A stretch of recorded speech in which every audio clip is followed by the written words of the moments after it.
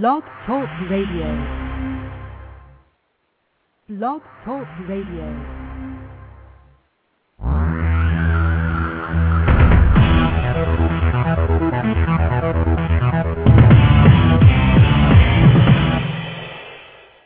Live from Los Angeles, the Win Without Competing show with Dr. Arlene Barrow, host and creator of the Right Fit Method, the key to professional and personal success. Now, let's join Dr. Arlene. Thank you, Virgil.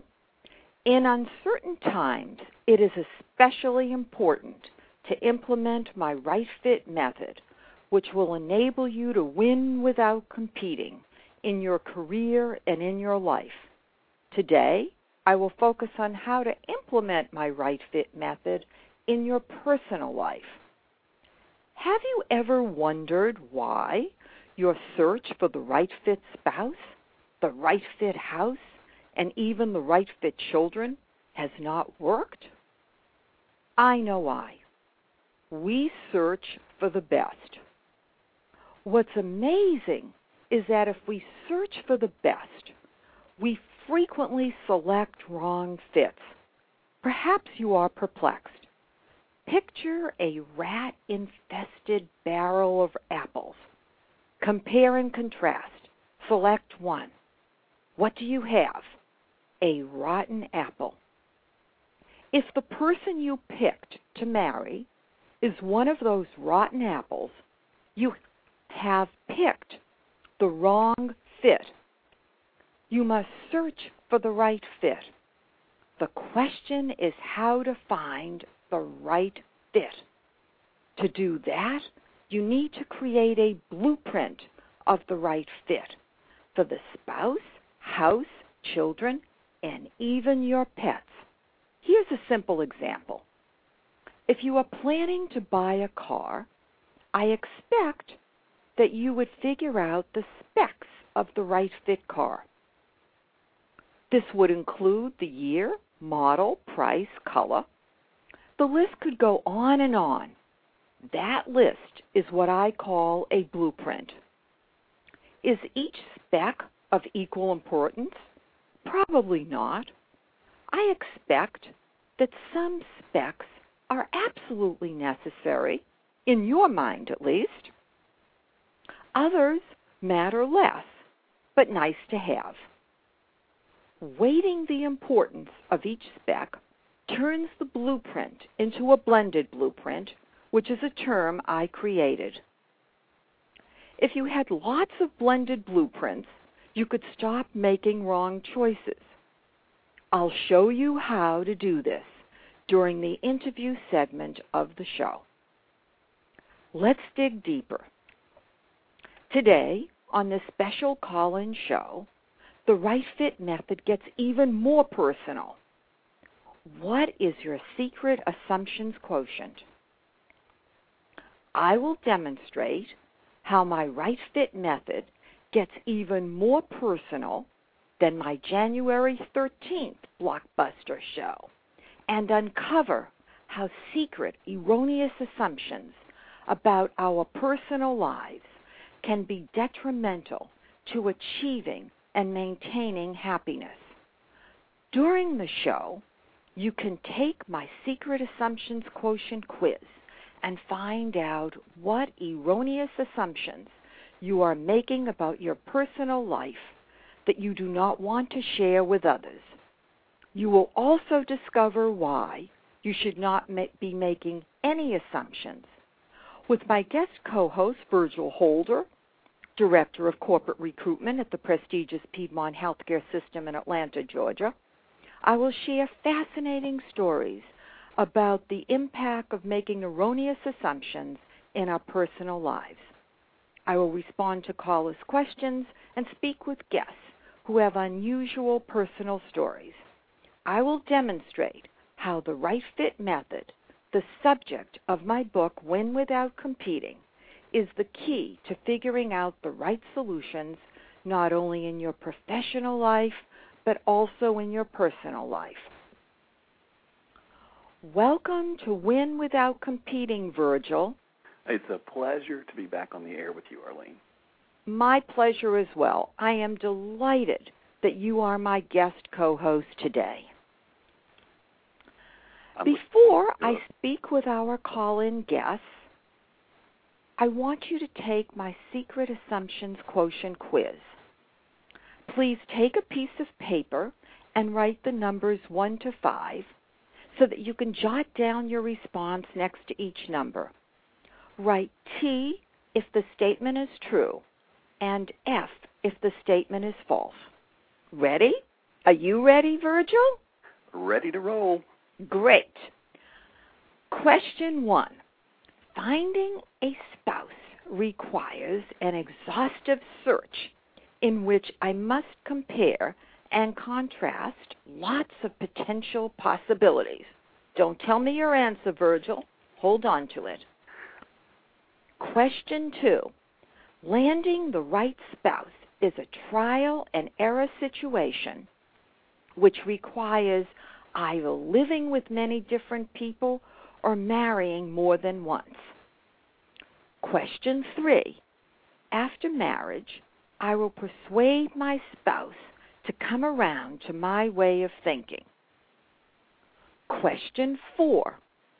My spouse or significant other can verbally abuse me. Question 5. Society dictates that it is better to be unhappily married than to remain single. Hold on to your responses. After Virgil and I talk with the call-in guests, I will give you the answers with explanations. On to my guests. My first guest, Lisa, a business strategy consultant who lives on the West Coast, has been divorced twice. There's hope. She's finally met the right fit man. Welcome to Win Without Competing, Lisa. Thank you, Arlene. I am so happy to be here. My pleasure to have you as my guest. Why did you marry Michael, your first husband?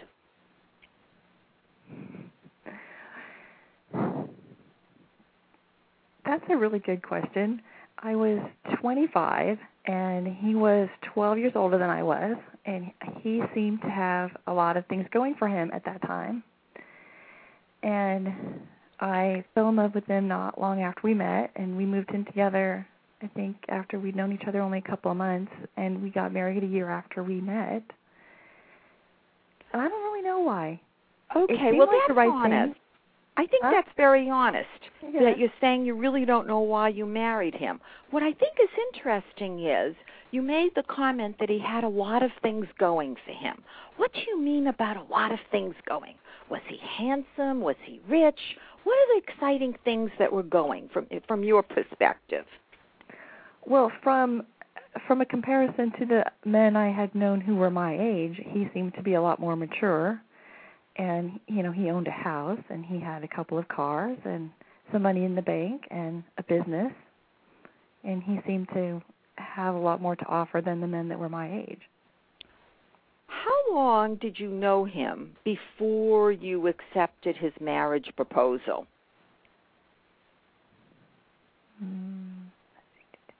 About 8 months. 8 months. Okay, fine.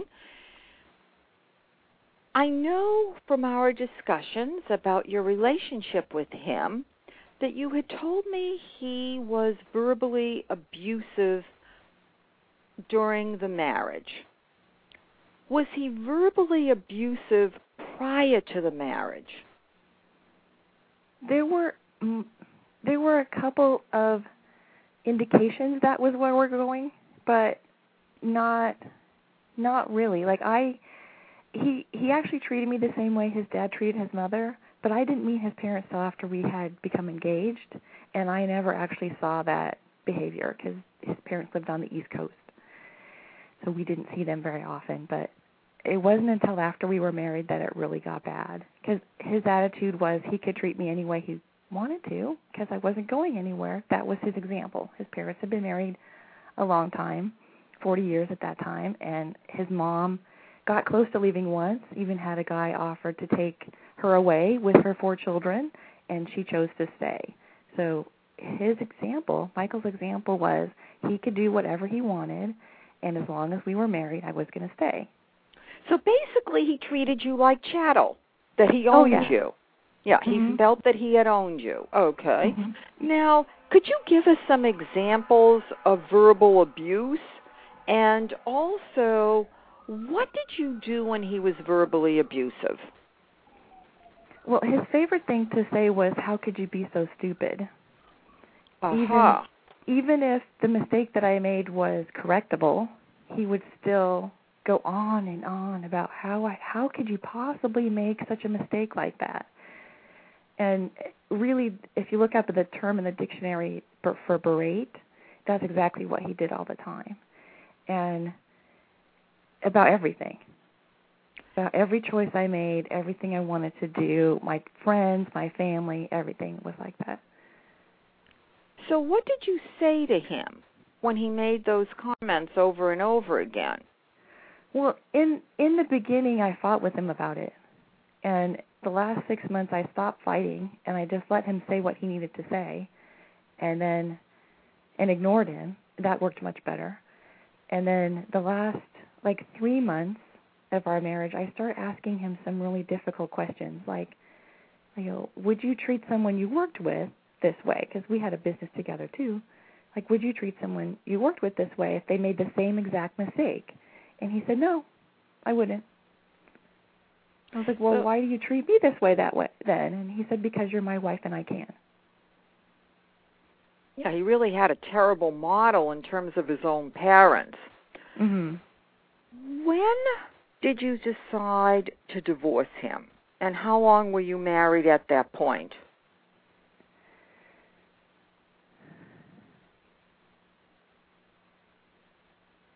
Well, I first realized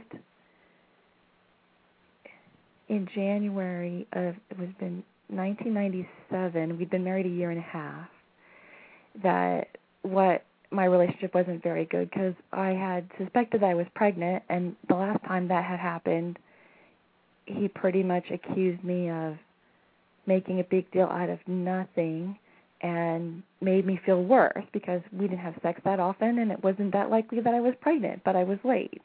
And I realized that I couldn't actually tell him what I was going through. I couldn't share that whole experience with him, and that indicated to me that there was a real big problem in my relationship. And it wasn't until that August that I actually asked for the divorce. How did he respond? Well, I had asked for counseling before that, and it wasn't until I had my stuff in my car that he's like, okay, I'll go to counseling now. Like, no, too late now. He was really upset that I actually wanted a divorce. He didn't understand, although I had said very clearly this behavior was unacceptable, and if he didn't change that I was going to leave. He didn't believe me. His mom never left. Why should he believe me? Even after I had my stuff in the car, he didn't really believe that I was leaving. It's interesting that even when you try to fix the fit, try to fix the relationship, until you were actually going, did he take it seriously that you would leave him? He just made the erroneous assumption that because your mother stayed, why shouldn't you stay? After all, his mother was chattel. His father owned his mother. So therefore, he owned you. Yep. Do you know if he ever remarried after the divorce? He did, actually. For 3 years after the divorce, he was really angry with me. He sent me nasty letters, and every time I ran into him, he would berate me some more. It was horrible. So I avoided him at all costs. But after about 3 years, I ran into him socially, and he said, I have a box of stuff for you. So I went by his place and picked it up, and we had a really nice chat. And what had happened is he had actually come to terms with the fact that his anger had nothing to do with me, and it actually had to do with his parents, his dad and his mom. And he actually had that epiphany. And about a year or so after that, I ran into him at a place of employment, actually, with his new wife. So they had gotten married, and they have since moved someplace else. I have no idea where he is now. But last time I saw him, he seemed very happy. So maybe do you think he went for therapy and made up his mind he wouldn't do again to someone what he had done to you? No, I think he had that epiphany, and he did it on his own and decided that was plenty. The woman he married is, I don't know her personally, but my friends know her personally, and she's very much a yes woman. So her job in the relationship is to say yes to him. So he didn't put himself in a position where he would have arguments.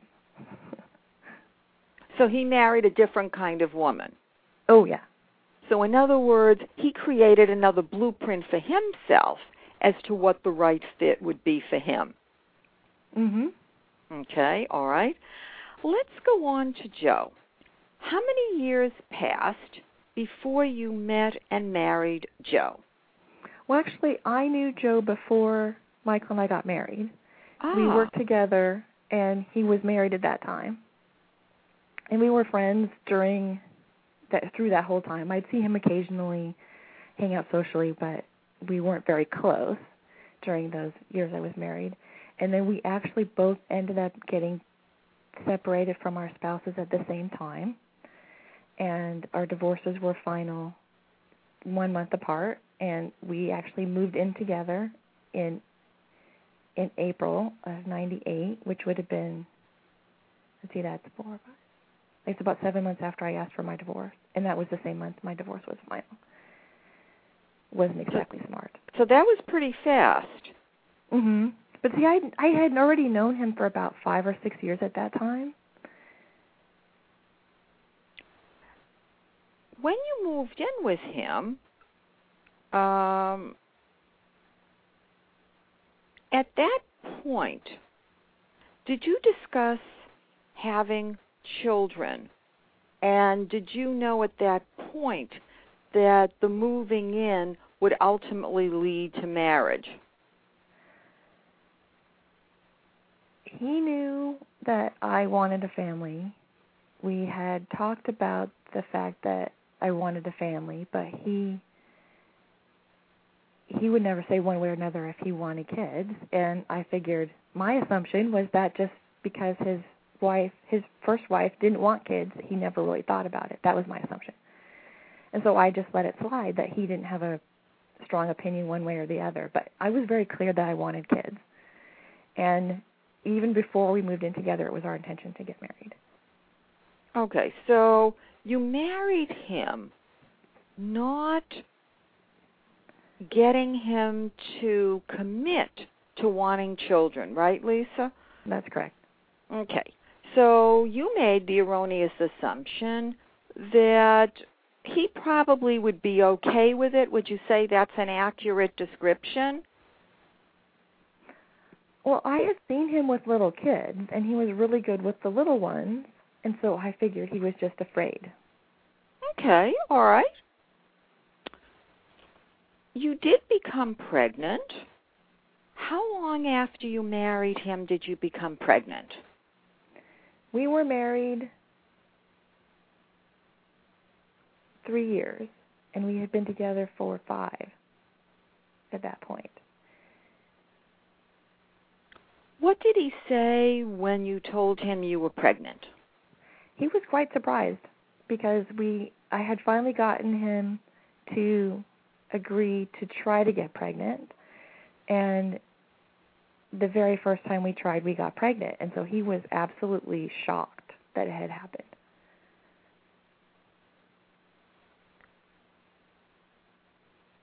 What happened when you told him that you had a miscarriage? Well, the baby was actually born at 21 weeks gestation, and 20 weeks is considered a miscarriage. 21 weeks, I actually had labor and delivered a baby and named him and everything. So I had a baby. Okay. And he was there with me in the delivery room, and it was hard for him to see me in pain. And at that point, halfway through the pregnancy, he was kind of starting to feel a little bit connected to the baby, maybe, but not as much as me, obviously.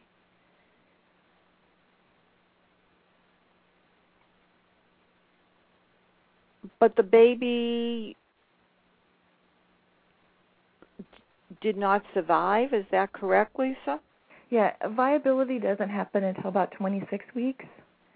So 21 weeks, there's just no way. There's no medical intervention or anything. But he tried to breathe and lived for an hour and was the most beautiful baby I have ever seen.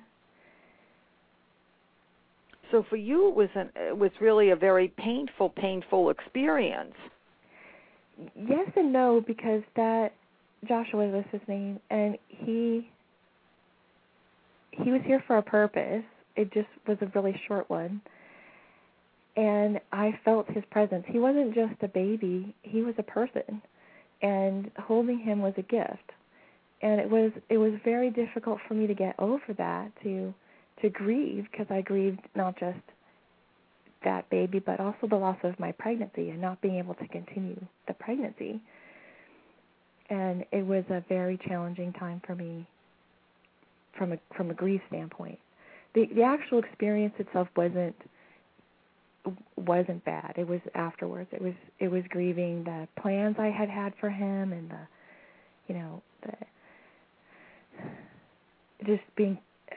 the hardest part was just getting through the rest of those 5 months until my due date was the hardest part, and telling my family, my friends. I see. Was he supportive at all during this period of time, or do you think he had a sigh of relief? He was as supportive as he could be. I don't want to judge him and say that he was horrible, because he really was as supportive as he could be. He just didn't have the same experience that I did, so he didn't understand how difficult it was. And I felt like he was actually a little relieved that we had lost a baby. And in fact, a friend of mine was pregnant at the same time and was due the same week. And they would come over for our annual barbecue. And after a couple of years, I said to Joe after the barbecue was over, I said, this is the first year I didn't look at little Tommy and think of Joshua. I just saw Tommy as his own self. And Joe's like, why would you even think that? Because he was born at the same time. So I look at that little kid and I think, I should have a kid that's that age. And he just didn't understand the long-term repercussions of it, more so. Like in the moment, in the hospital and in the couple of weeks after we lost the baby, he was really supportive. But he didn't understand the long-term consequences and how that affected me. Because losing Joshua changed me, made me a different person, and Joe didn't understand that at all. What happened when a friend moved into your home with children? I thought it was the best thing ever. I didn't parent these kids. I was giving our friend a chance to learn how to be a single parent. He'd not done that before. So I didn't parent them, but I loved their energy. There's 3. They were 5, 7, and 11, and I just loved having them around. And Joe tolerated it. It wasn't his favorite thing in the world. And then our friend moved out. He got his house back and took his kids back. And I was sad to see them go. I was so happy for my friend and sad at the same time. So I loved having that around. And that night they moved out, Joe says to me, he says, I think we should go out to dinner and celebrate. I'm like, celebrate what? He's like, they're gone. And it was really in that moment that I realized that what I wanted and what he wanted were different. So that was really the turning point. You experienced loss when your friend and the children moved out. He experienced relief. Yes. How long did you wait to ask for a divorce? Well, that was an epiphany that made me realize that my relationship wasn't what I had thought it was. So I started looking at my relationship really deeply and being really honest with myself about what I saw. And they moved out in August, and in January I started getting, really clear that maybe this isn't what I should be doing, being married. And it wasn't until July that I asked for the divorce. And by that time we did counseling the year before. We had done counseling actually right about the same time our friend was living with us. So we'd done a couple of months of counseling. And he knew I wasn't happy. And how many years were you married to Joe before you got the divorce? We were married for 8 years. 8 years. Okay. And then I know that you dated for a while because you weren't ready to get serious again. And you finally realized that you needed to figure out the right fit prior to marrying again. You created a snapshot of what you were looking for in a person. I use the term blueprint. Tell us about the blueprint that you created. Sure. See, I started recognizing I couldn't just go date a bunch of people until I found someone that worked. I had to get real clear about what I was looking for.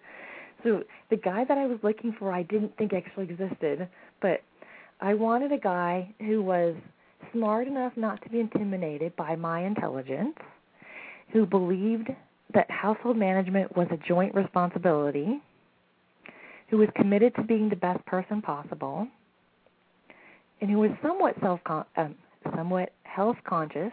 So wasn't looking for, perfectly physically fit, but somebody who cared, who's not afraid of change, who knew how to dance or was willing to learn, who was appreciative of the female body, and mine in particular, and who was really willing to explore that entirety of the sexual relationship with me, and who believed that money was a tool rather than a measure of worthiness, and who took responsibility for his own thoughts, feelings, and needs, and then had a strong desire for the family life, including desire to have children or to adopt, or even if he had his own kids.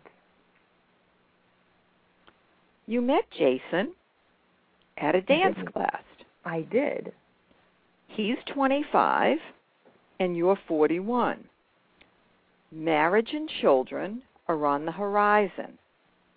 Why is Jason the right fit, and does he really match your blueprint? Well, I met Jason dancing, so he had one of the things on my list already, and then in our conversation, the very first conversation we had, he mentioned something else that was on my list. So I was immediately going, this guy's interesting. And as we started dating, I discovered things. He demonstrated the things on my list. So he would demonstrate that he liked my intelligence, or that, he helped me with stuff around the house, and I would say something about it, and he's like, of course I'm helping you. It's what you do, right? So he started demonstrating the things on my list really early on, and so it was only maybe 2 weeks into our relationship where we had been dating that he had actually checked off everything on my list. Did he share with you his list? Or did he have a list? He didn't have a very formal list. He had a couple of other serious relationships in his life, but nothing that lasted very long.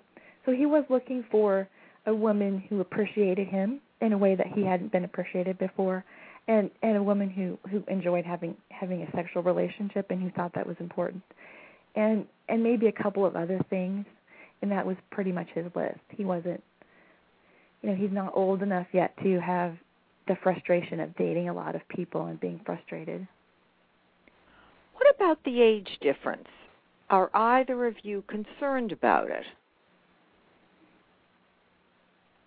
He's absolutely not concerned about it. I have a few more concerns because although I look great for 40, I'm not sure that at 50 or 60 he'll still think I'm that attractive. But other than that, it's just not that big a deal. It was at first. First I'm walking around going, I can't believe you're 25. And he's telling his friends he's dating a 40-year-old cougar, but it's not a big deal now. I don't know. What about his parents? How does his father treat his mother? His mom rules their house, actually. His dad is the breadwinner and a workaholic, but his mom's the one who controls the house, and it's her feelings and her personality that rule. Is that the situation with you and Jason? No. I'm a lot more inclusionary. I like to have his opinion count and make him feel like he's part of a team.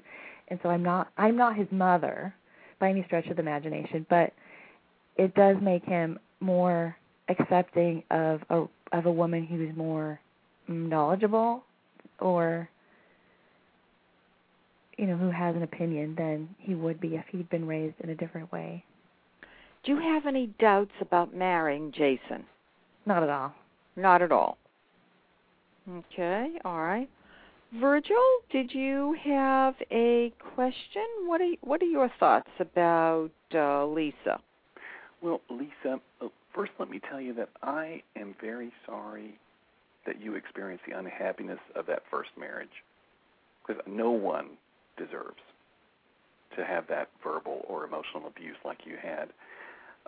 But something interests me, too, about what you're saying, Lisa, because to me, I can detect something that's also part of my blueprint, and that is the importance of having children in my family, or being a father. And I can just share it just quickly. When I went on my first date with my wife, she had been married once before, and she had a child already, so I didn't know. Did she want to have more children? And at the time, my blueprint included having biological children of my own. So on my first date, I was very bold and asked her, what do you think about having more children? Thankfully, she looked at me and said, well,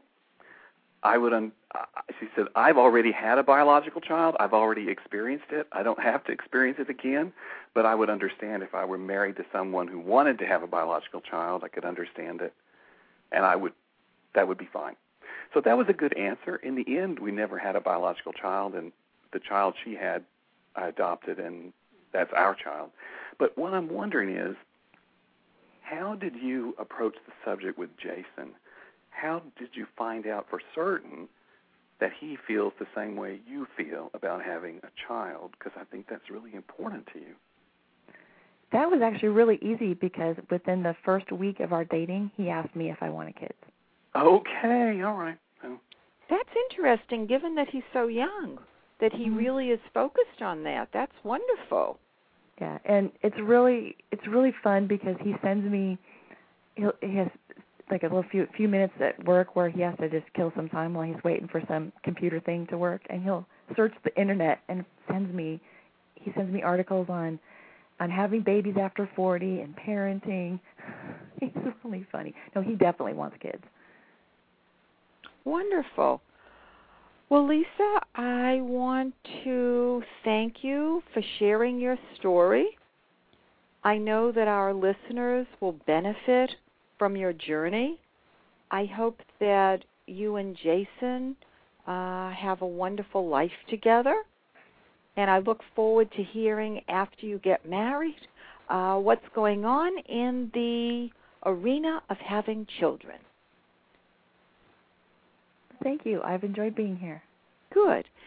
And please do continue joining us. I may bring you back after I finish talking with our next guest.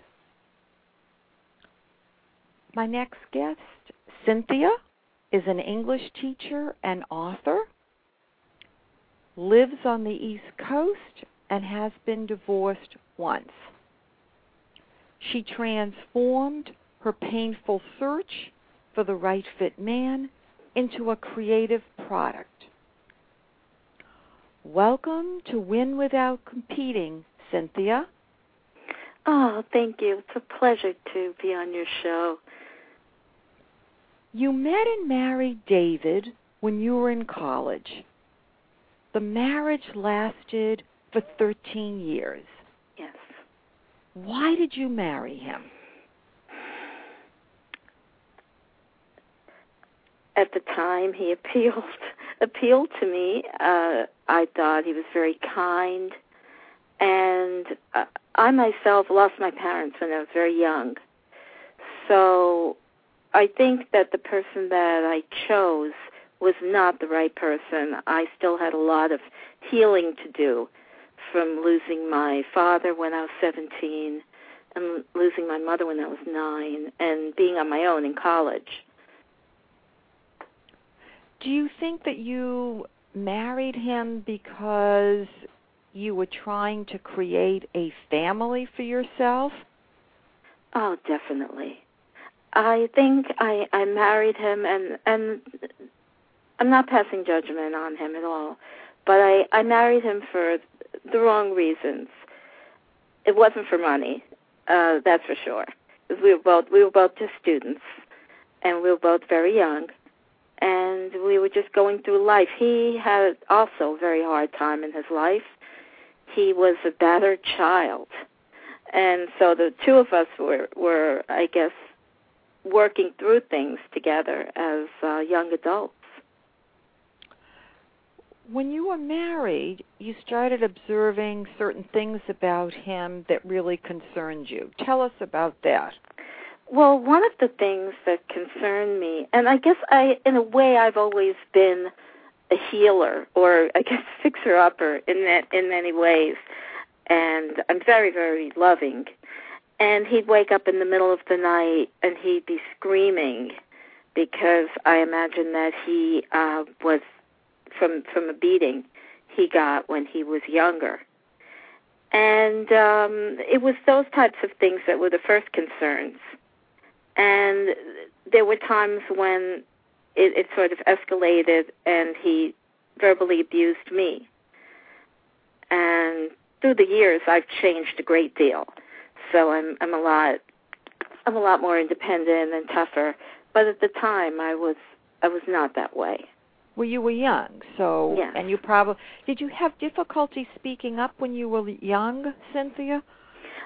Yes, I was. I mean, we had a quite a long marriage, but I don't know if it was based on the right things, and I had difficulty speaking up and asserting myself. I know you told me that he also became a heavy drinker and a heavy smoker. Yes, that's correct. Had you not observed any of that when you met him when you were in college? He gave up smoking for me because I told him that I could never be with anybody that smoked. And because I don't know, I can't help it. Not to offend, it abhors me. But, and also, I've never drank either. But as time sort of evolved, he would sort of walk around with his, like drinking a beer and things like that, and that was never anything that I had an interest in. What actually prompted you to ask for a divorce? Was there a turning point? In Cynthia's story, we had a situation where basically we've got turning points. Did you have a turning point with David? Yes, things just started to escalate as I hadn't been able to work for a while. And when I started to feel better and wanted to go back to school and become more independent, David became very threatened. And it all started to escalate into fights and things like that. And things that I didn't want to get involved in anymore. It was just hurting me too much. How did he respond when you asked for a divorce? I think the first time, and there was more than one time, because I wasn't ready yet, but the first time he absolutely didn't want me to go, and we tried to work things out. And I believe that everything was tried in the marriage to come to that end. Everything. I said even voodoo therapy. Everything was tried in this marriage. And, when it didn't work, the marriage counselor looked at me and he said, you know what, it's over. And I said, okay. Yeah, because, you have to accept when it's totally the wrong fit and you can't fix it. I'm so loyal. I think I was much worse as a younger child, but fiercely loyal, and when I did leave, I really evolved. It was amazing. Because you were set free. You were set free. You were set free to grow. So, are you in touch at all with David? No. I'm not. I know he's out there. He occasionally asks my friend about me. I have a mutual friend. But I was very clear that we have no children together. And I didn't accept any alimony. And there was no need for him to contact me. On the sort of dire emergency, there was really no need because he was contacting me constantly. Ah, okay. So you had to really shut the door then. I had to do that. Well, at least you were capable of doing it. Some people have great difficulty and can't do that. So I think that's commendable that you were able to do that. Yes. And it's seldom when I speak of him, if somebody happens to ask or he happens to come up in conversation. This was a very long time ago. I'll speak about him, but it took me a while to heal from that relationship. Did he remarry, do you know? I believe, yes, he did remarry, and he did have a child. Okay. After you divorced David, I think not too long after, you met Mark. How many years elapsed between the time you divorced David and met Mark? How many years? I'm yes. looking at... would you say a year, 2 years? Approximately. A year. Anybody who I met within the first year, I would just say, I told them that I'm freshly divorced and I couldn't form any relationships. And then I met Mark, and we were friends, and that slowly evolved. You fell in love with him and wanted to live with him or marry, correct, Cynthia? Yes. Okay. He didn't want to do either. How long did you know him when you discovered that he really didn't want to be intimate on a daily basis? Well, before you judge me, I did stay in longer than I should have. But it was a great friendship, and I was recovering from my divorce, my long marriage. And I actually went out with him for 9 years. I look back and I go, oh, my God. But It was wonderful. It was fulfilling for me, and it was only really the last few years that I wanted something different. And he was not able to give me that. I think truly he was just limited in that respect. It wasn't that he was in any way not a good person. He was just limited in that respect. Yeah, I'm not judging you, but I think what happens is, we all get older, and life passes us by. And for women who want to have children, early in life, because I know that you're over 40, for women who want to have children, they do have to pay attention to the time moving here. Because absolutely. Otherwise they're going to suddenly say, oh my, I'm now 50 years old and I want a child. This is not exactly the right time.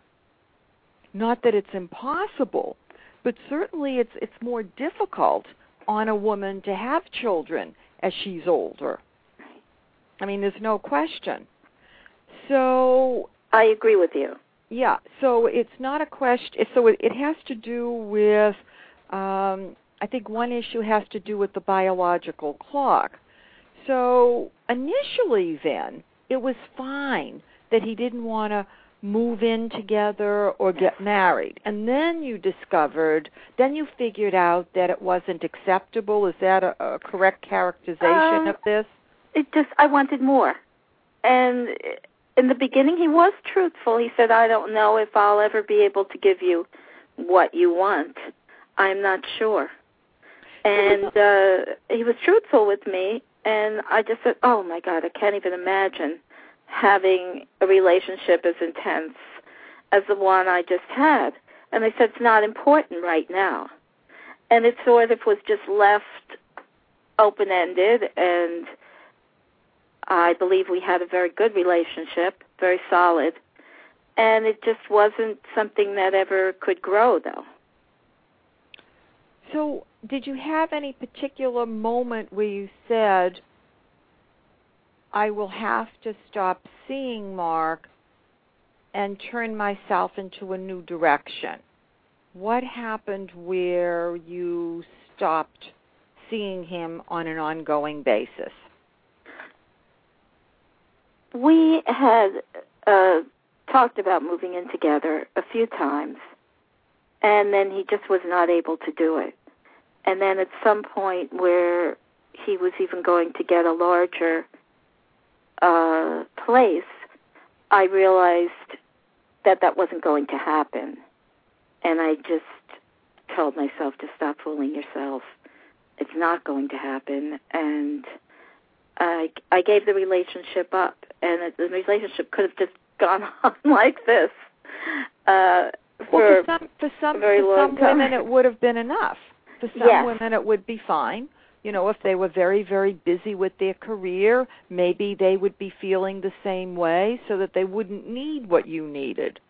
So for some people it would be fine, but for you it wasn't. And how did he respond when you basically said that this wouldn't be enough and that you would need to basically say goodbye? I know that he's still a friend in your life, but you also have somebody that we'll talk about later on. So what did he say?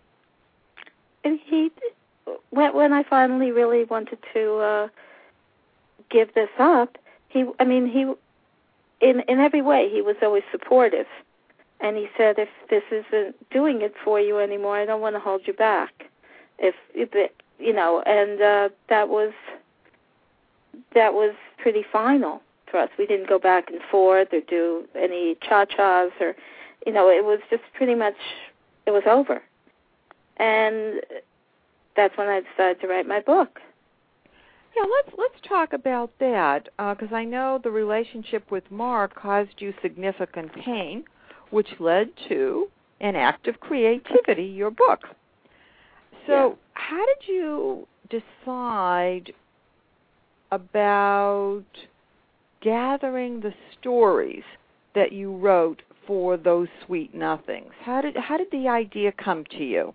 I stayed at my friend Jim, was very magnanimous and let me stay at his beach house for a week to recover.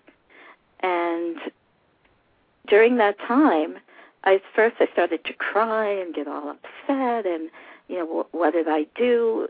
Everything all the women do and all men do when they break up. And then I said, I can write a book and I can ask other people what they're doing and I can find out how other people are working through this. And by the third day, I was still upset. It still hurt me. But I was out there interviewing people on the beach for the first idea of what would be those sweet nothings. Did you have a protocol of questions, or you just went with your gut and recorded? What was the procedure like? I never used a tape recorder. There was a small shop, and I went in and I bought a diary. And I started writing from the diary. And the name of the diary was Sweet Nothings. Ah. And I just, that was really cute. And there was a man and a woman on the front. And after that, I just started going around and asking questions, and everybody talks to me.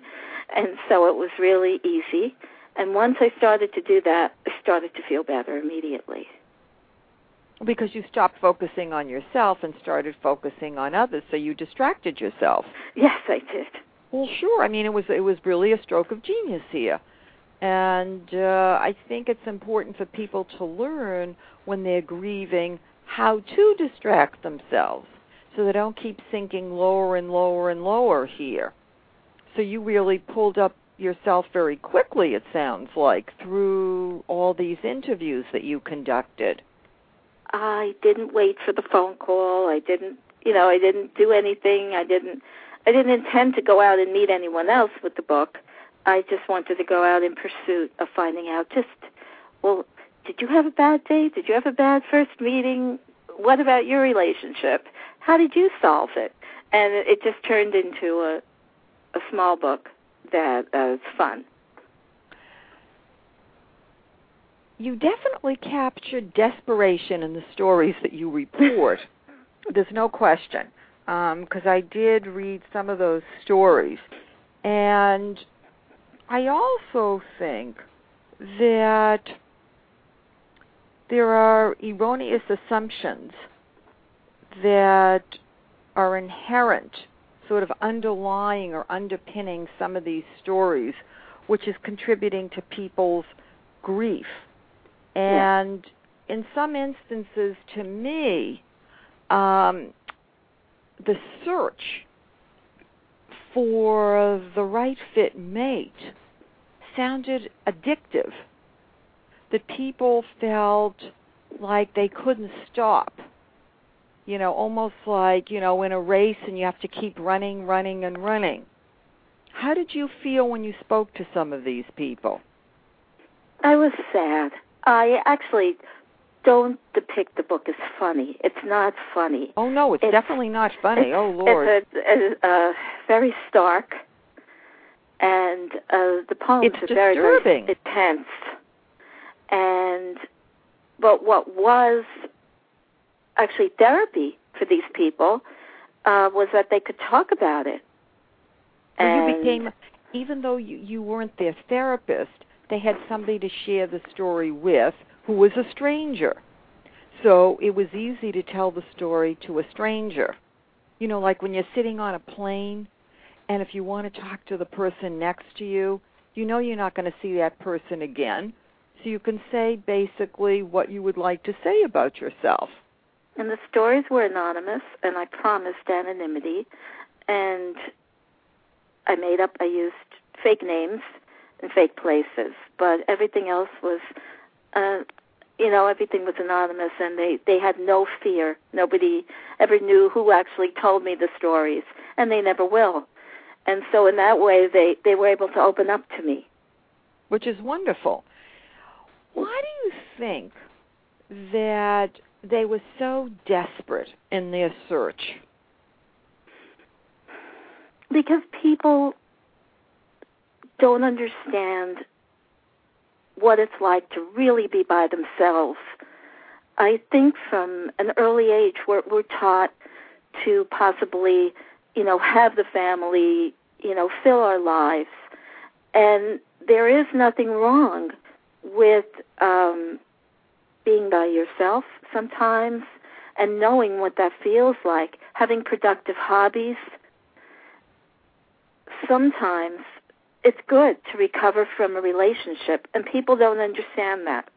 They feel that they have to find someone, that it's really important. And there was an act of desperation in many of the stories, trying to find that right fit. Oh, there's no question. I mean, you really, you hear the pain. Yes. Fortunately, you are now in a relationship with Richard. Yes. When I asked you prior to the show about whether he is the right fit, you said it is a work in progress. Yes, I did. What are you trying to fix? I don't fix anything. I don't fix anybody. Work in progress just means that sometimes we have to work it out a little more, in terms of talking. But I happen to feel that Richard is a wonderful man. Well, in other words, fixing something is a good thing. It's not a negative thing. Mm. Maybe, in other words, you can have a relationship with somebody that's a wonderful marriage, but there are always things that need to be tweaked to greater or lesser degrees. If something has to be tweaked so much that the tweaking isn't doable because both sides won't change, then you have a wrong fit. So fixing something is a positive thing. It's not a negative thing.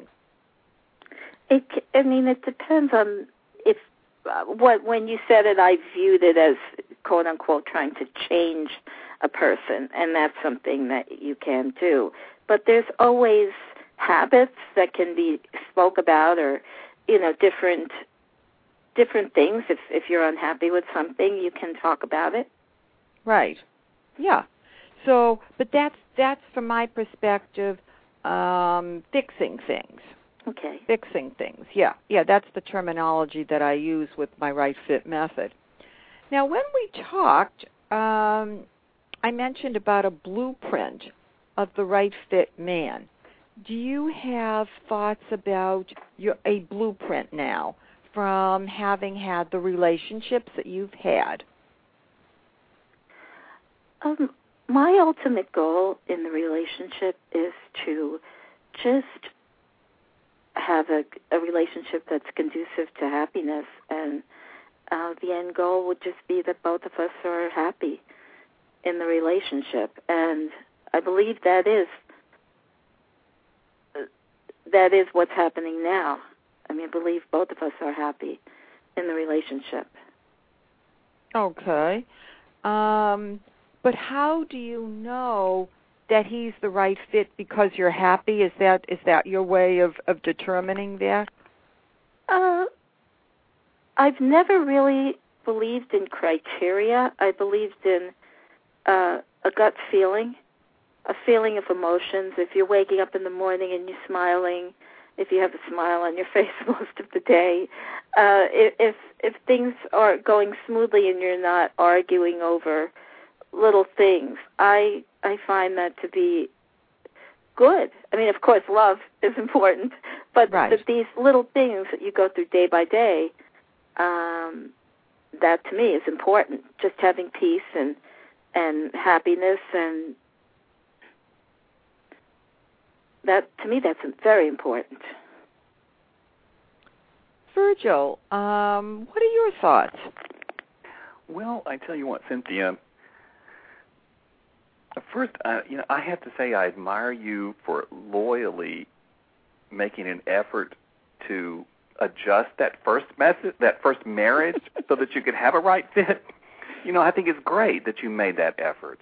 Not everybody does that, and I think, before you leave a marriage, you have to be sure, is it something that you can make into a right fit or not? And I think when you look back on your years there, I think you can not have any regrets. That you spent that time and made that effort. Now you made the right decision to leave. You don't have to wonder. But I was wondering about your current relationship, and I appreciate where Arlene does use the term fixing. But what about this, Cynthia? What if you think about the term polishing? Mm-hmm. Because you're sort of polishing the relationship, I think. Yes. That you might be more comfortable with that word rather than fixing. But, I thought, too, it's interesting you mentioned that you don't like criteria, but yet, really, when you talked about the gut feeling and an emotional decision, but you then really discussed points about this gentleman that really are true criteria about a person and a person's personality. Yeah. So you really do have right fit criteria. They're just not those mundane little things like, he has to not leave the toilet seat up. It's not those kind of things. You're really talking about a person. What is the person really like? The deep down person. Right, because someone who wakes up in the morning smiling is not the same kind of person as the person who wakes up in the morning frowning. So I think you're selling yourself a little short, Cynthia. I think you do have criteria, and I think maybe you found somebody who has it. Yeah. Oh, no, I didn't say that he wakes up in the morning smiling. Oh, my. Okay. Virgil, you made an erroneous assumption. I sure did. Yeah, that's me. I'm the one that's always smiling. Yeah, no, she said she was happy in the morning. Yeah, well, she was I wake up in the morning smiling too, but my wife does not. She doesn't wake up smiling. Yeah, no. I'm not a great okay. Yeah. Anyway, Cynthia, I do want to thank you for sharing your story. Oh, you're welcome. That you have helped those listeners who are searching by hearing your intriguing approach, and I wish you much success with your special man right now. He's very special. Yes. Let's go back to the Secret Assumptions Quotient quiz.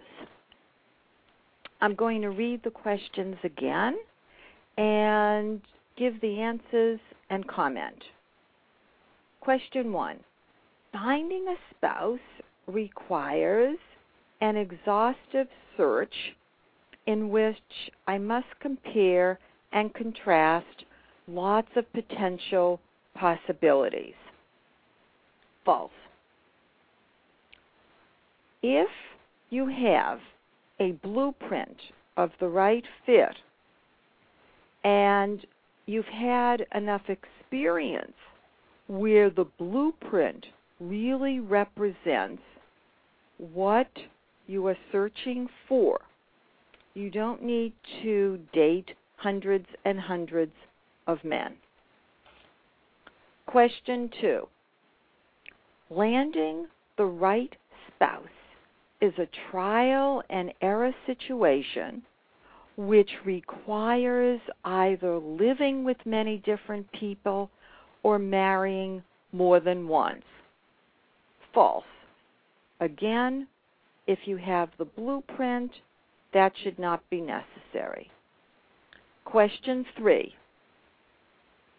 After marriage, I will persuade my spouse to come around to my way of thinking. False. Unlikely. You want to be sure that you don't make an erroneous assumption about really important things. I'm not talking about coming around about where to go on vacation or what kind of car to buy. I'm talking about something like having children, what part of the country to live in. Those are the kinds of things that I'm talking about. Question 4. My spouse or significant other can verbally abuse me. False. Absolutely not. No woman nor man should allow anybody to verbally abuse them. Question 5. Society dictates that it is better to be unhappily married than to remain single. I believe that in many parts of the world that is correct, that that's true. If you look at our presidents, have we ever elected a president that doesn't have a wife? It's a very interesting phenomenon. When I was living in Israel, the men in their 20s were desperate to get married. daily I would get marriage proposals, not because they wanted to marry me, but because they wanted to marry. And I think that we need to rethink whether marriage is for everyone. I know that I had a guest on who, after his first marriage, clearly said, when I was interviewing him, that he decided that marriage in and of itself was not the right fit for him. So I think that each one of us needs to make a decision as to whether marriage is the right fit for us. I hope that my listeners learned from my guests.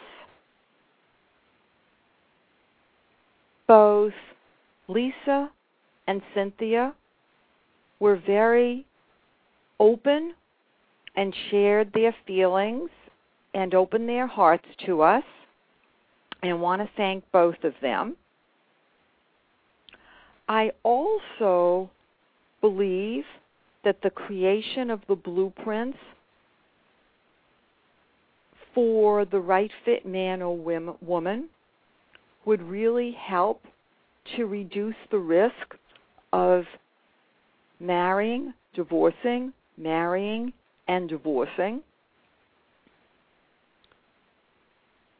I would love to see your blueprints of the right fit spouses. Please email those to me, drbarro at winwithoutcompeting.com. And as long as you don't put a W on Barrow, I should receive it. If you would like to share your story and blueprint on this show, please be sure to include that request. Feel free to call me at 310-441-5305. 310-441-5305. I'm based in Los Angeles. To listen to more Win Without Competing shows, I recommend my top 10 2009 shows. They are listed on the winwithoutcompeting.com site on the talk show host page under author. Note that these shows are listed in order of appearance. They are not ranked. While you're on the WIN site, I suggest visiting the home page and signing up for my professional and personal newsletters to learn more about how to implement my Right Fit method. You can also find out more about my book, Win Without Competing, where you can read excerpts on the WIN site, and also you can look at my speakers page and reviews. It's a fun site. For information about professional mentoring and personal mentoring, as well as all of my radio shows since October of 2008, visit drbarro.com. That's drbarro.com. And for executive search services, barroglobal.com. That's barroglobal.com. Thank you so much, Virgil, for joining me today. It was a great show. I enjoyed it very much. Remember this trigger tip. Walk down the right fit road, and you will find professional success and personal happiness. Thank you for listening to the Win Without Competing show. Goodbye for now, Dr. Arlene.